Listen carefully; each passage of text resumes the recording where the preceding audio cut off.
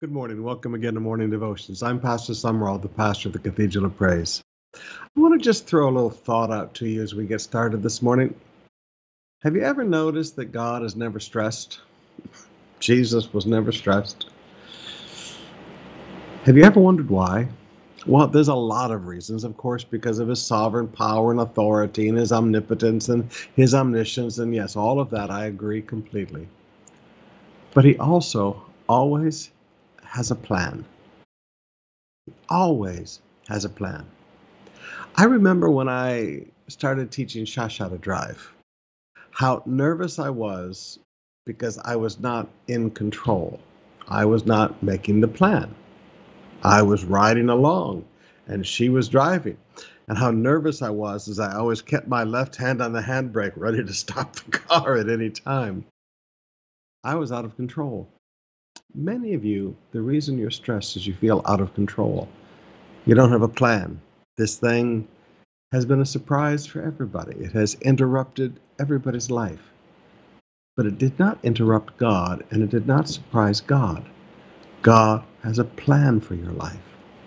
Now, I want us to pray this morning because now most of our families are fine, please. God has been good to you. You have reserves, you have your home, you have your condo, you have income coming in. You're fine.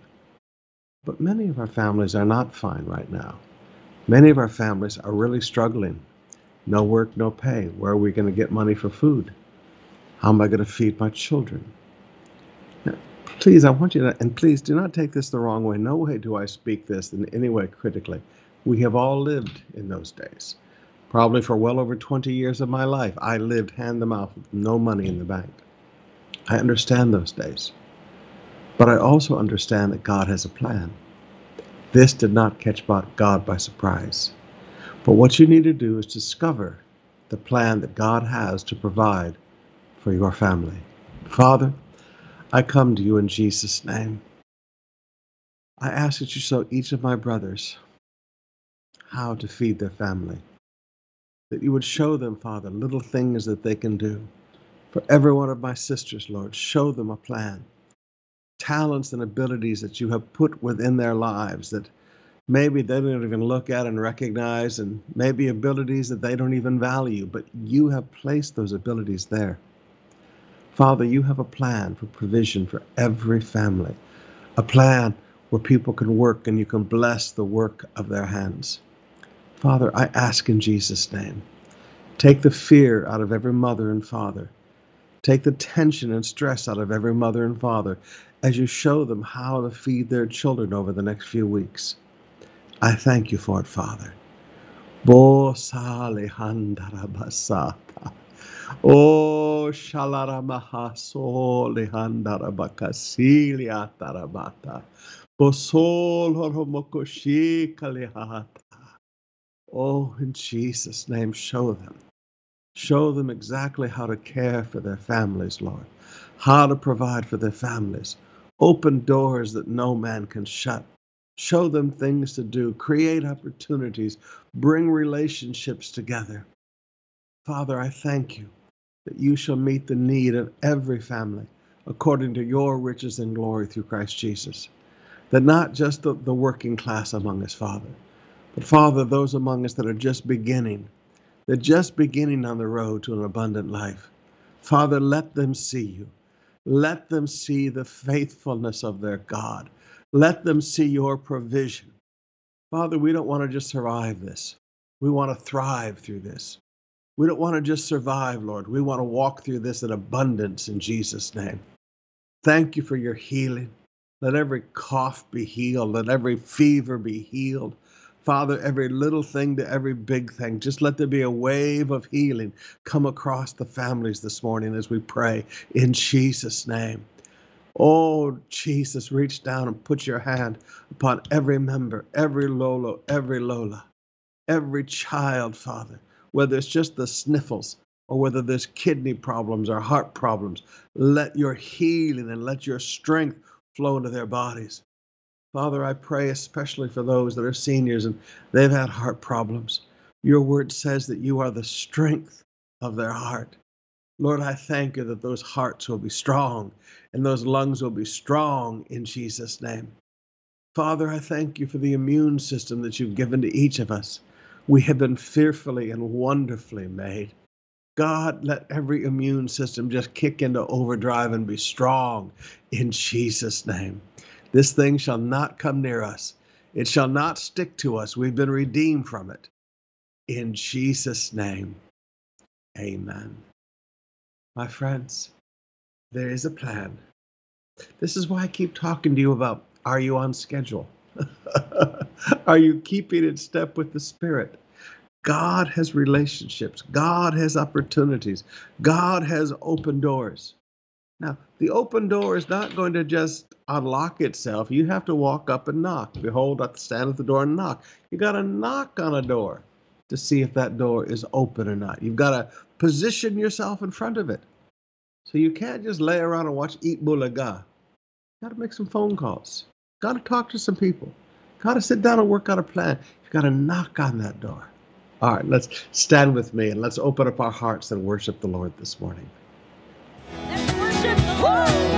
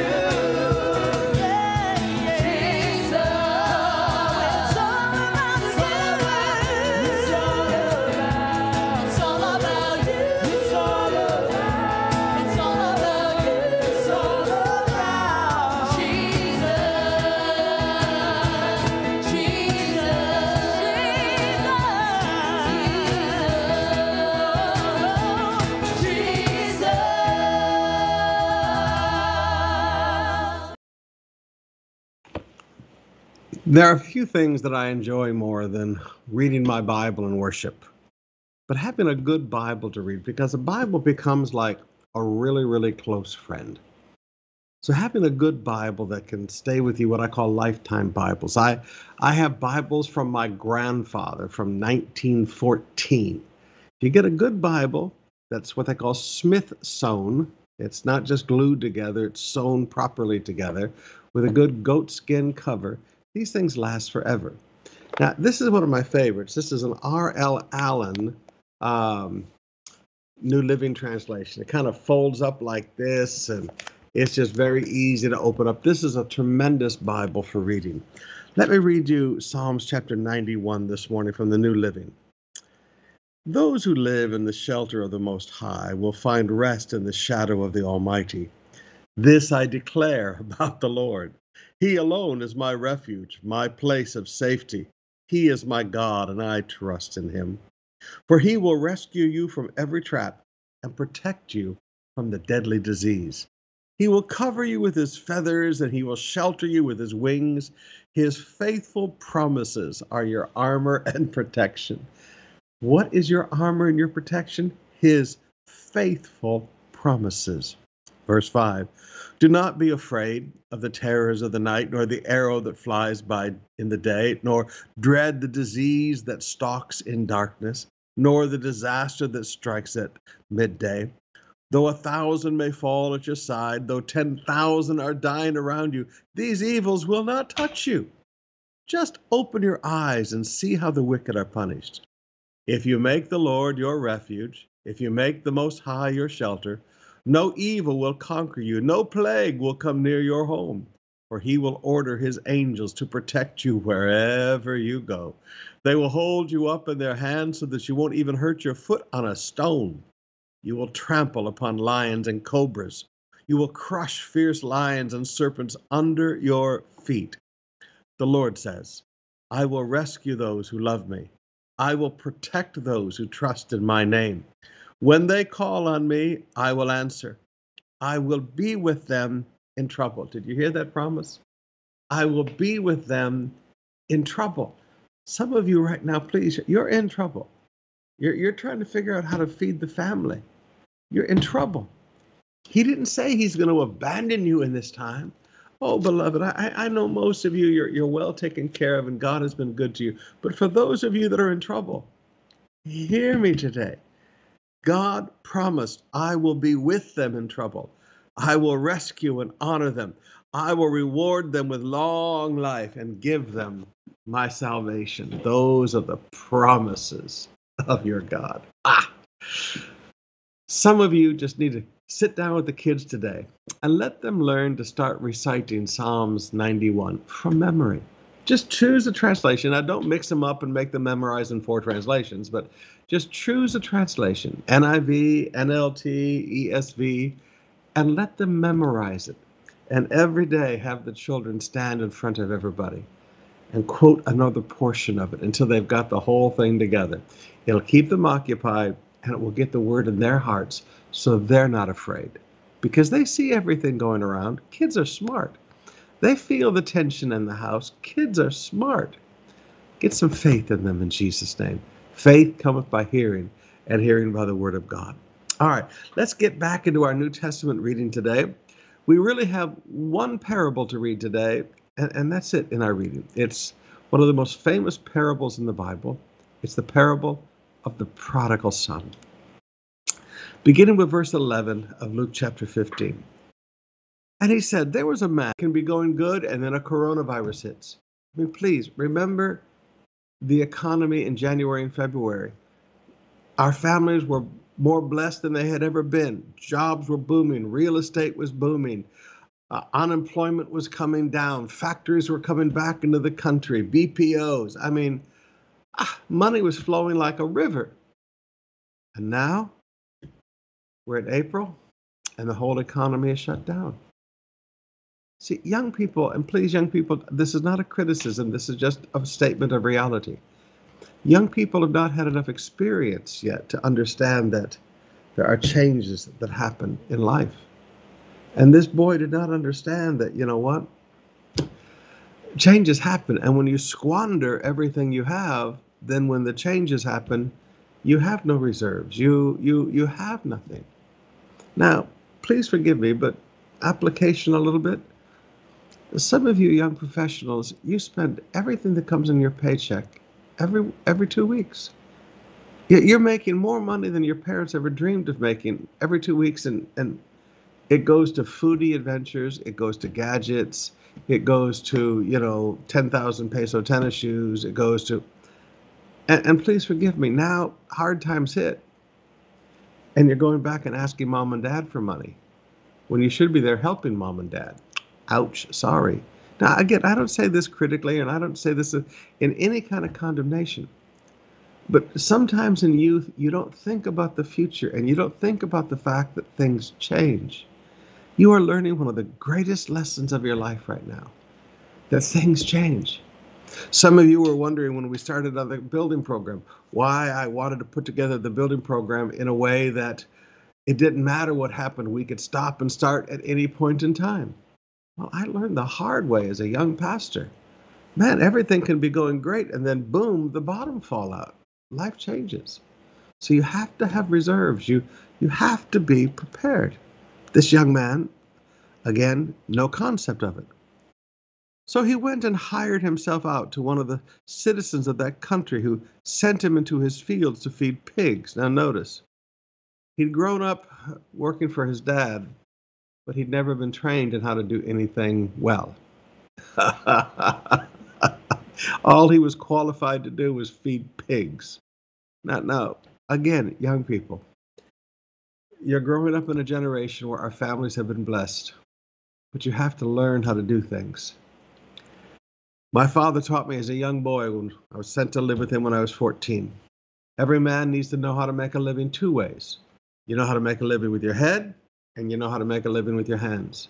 So my father taught me how to work on cars. I could strip engines, I could put car engines back together again, I could figure out how to repair just about anything, even without a manual. My father taught me not just how to take things apart and put them together, but he taught me the logic of machinery. He said, David, you have to understand how to make a living with more than just your head. You're really smart, but sometimes in this world things change, and you have to know how to make a living with your hands. This boy had never learned how to make a living with his hands. All he was qualified to do was feed pigs. And anybody who's ever fed pigs knows that is not a job for an intellectual genius. That is, you throw food and they eat it. And he was longing to be fed with the pods that the pigs ate, and no one gave him anything.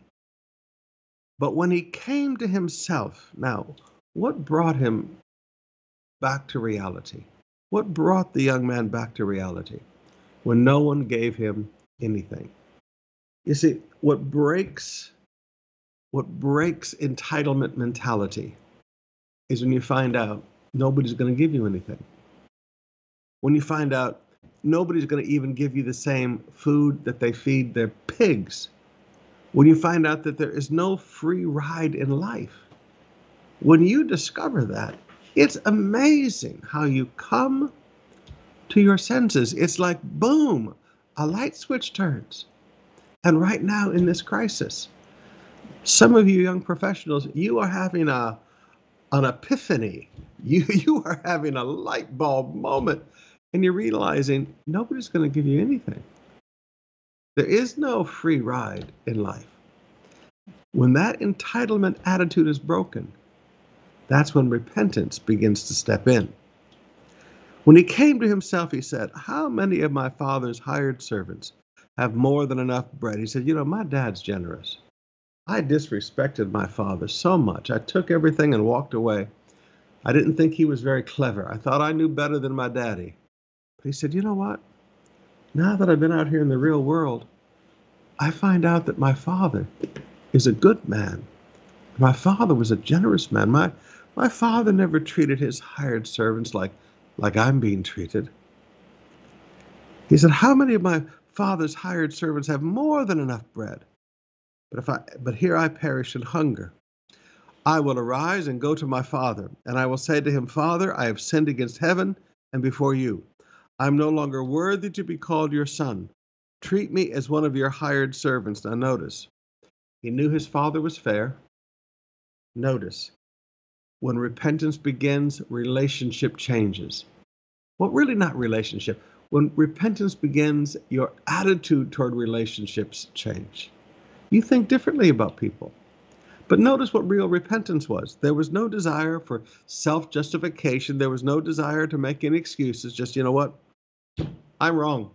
Just that simple. I'm wrong. I've sinned against God. I've sinned against my father.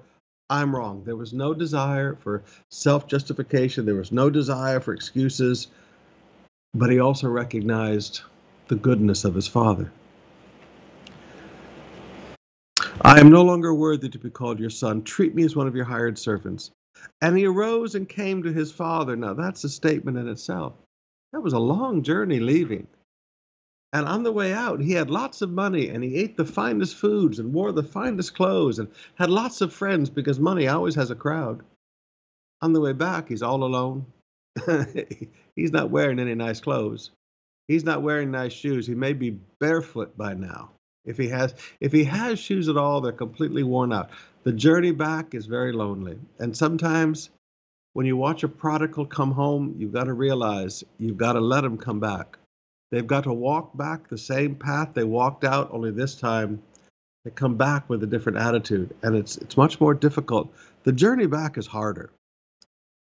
But while he was a long way off, his father saw him, felt compassion, ran him, and embraced him and kissed him. I like that. Now, the father didn't chase the boy. The father didn't chase the boy into the foreign countries. The father didn't go find the boy when the famine came and said, oh, my boy might be in trouble. I'm going to go help him. The father waited patiently at home. But when the boy came home, when the boy made the effort to come to him, then the father ran to greet him, embraced him, kissed him, had compassion on him.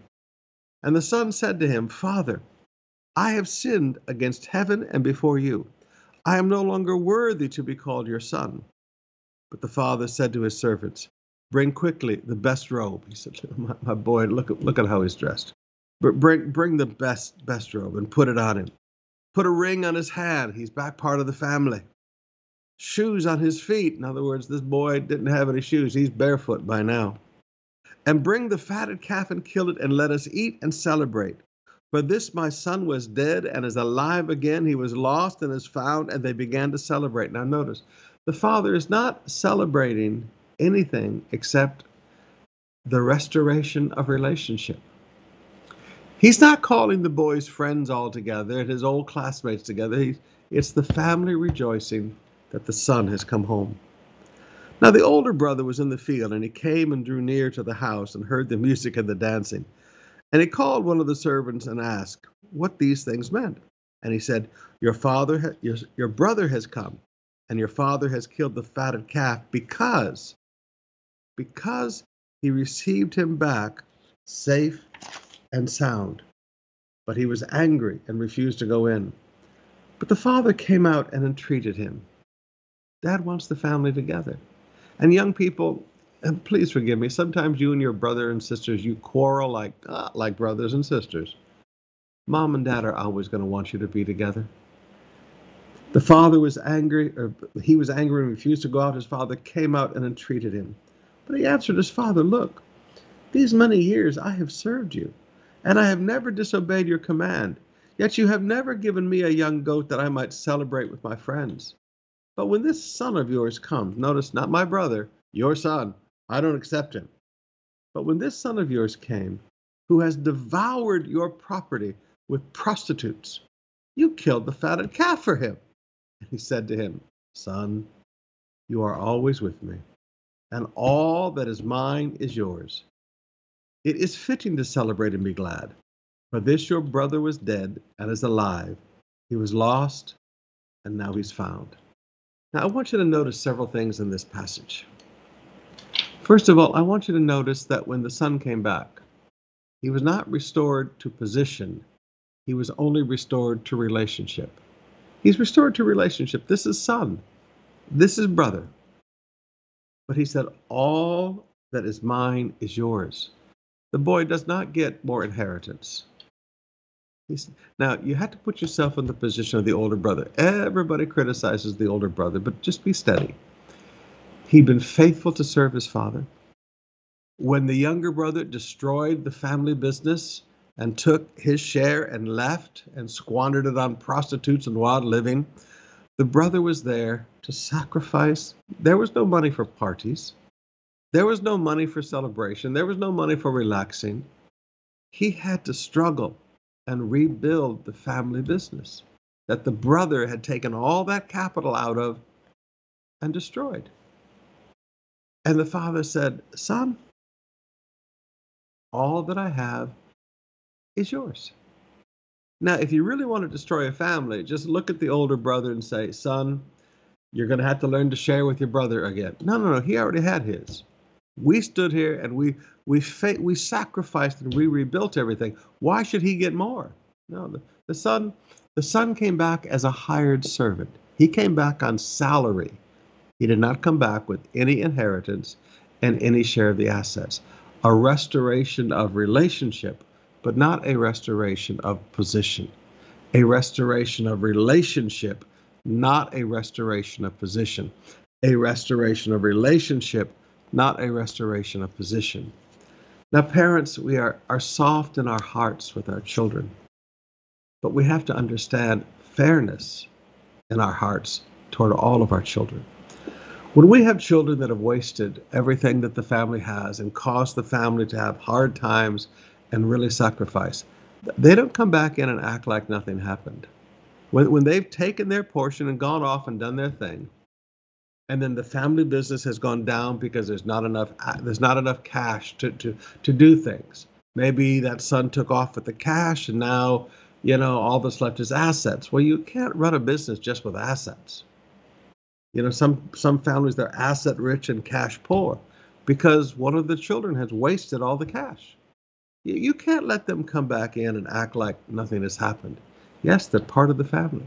Yes, family relationships are restored, but not positions in the business, not positions of inheritance. Now, there's tremendous truth there. Spiritually, when a preacher turns away from God, there is a restoration of relationship, but not a restoration of position. You can't just come back and act like nothing happened. There are consequences for actions.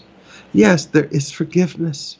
Yes, there is restoration of relationship. Yes, there is a flow of mercy. Yes, there is a flow of grace. But no, there is not a restoration of position. Things have changed. Others have cleaned up the mess. Others have paid the price. And it should not be taken away from them to give back to the prodigal who's coming back home now and asking for a handout. No, restore them to relationship, but never to position. Now, there's some great truth to get a hold of today. All right, let's open up our hearts and spend some more time in worship.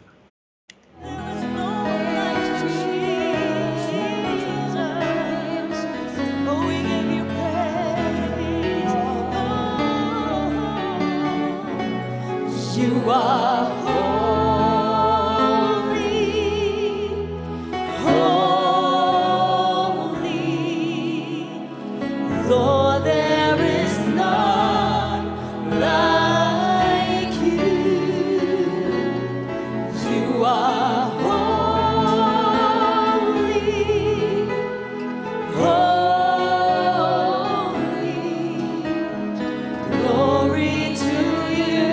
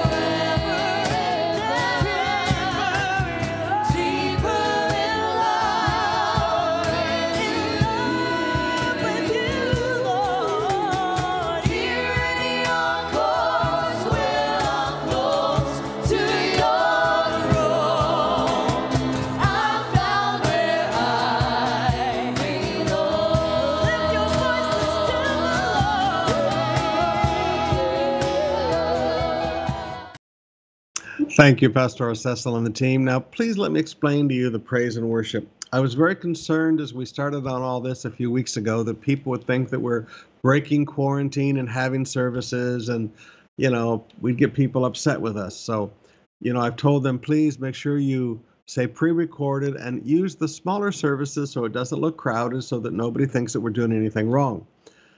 And still say pre-recorded. Well, they're running out of the smaller services, so you're going to see the fuller services, and please understand we're not having services.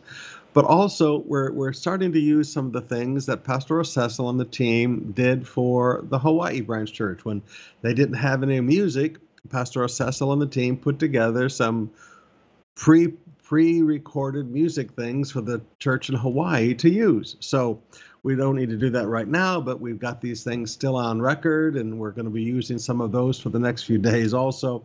And again, we're trying to make sure that we don't stumble anybody and make people have attitudes. Joshua chapter 4, beginning with verse 1. Remember, folks, people's preconceptions are more important than truth, at least in their own minds. There's just something to throw in there today. Joshua chapter 4, beginning with verse 1. We're going to go through, chapter 6 today. When all the nation had finished passing over the Jordan, the Lord said to Joshua, "Take 12 men from the people, from each tribe a man, and command them, saying, Take 12 stones from here out of the midst of the Jordan, from the very place where the priest stood firmly, and bring them over with you, and lay them down in the place where you lodge tonight." Then Joshua called the 12 men from the people of Israel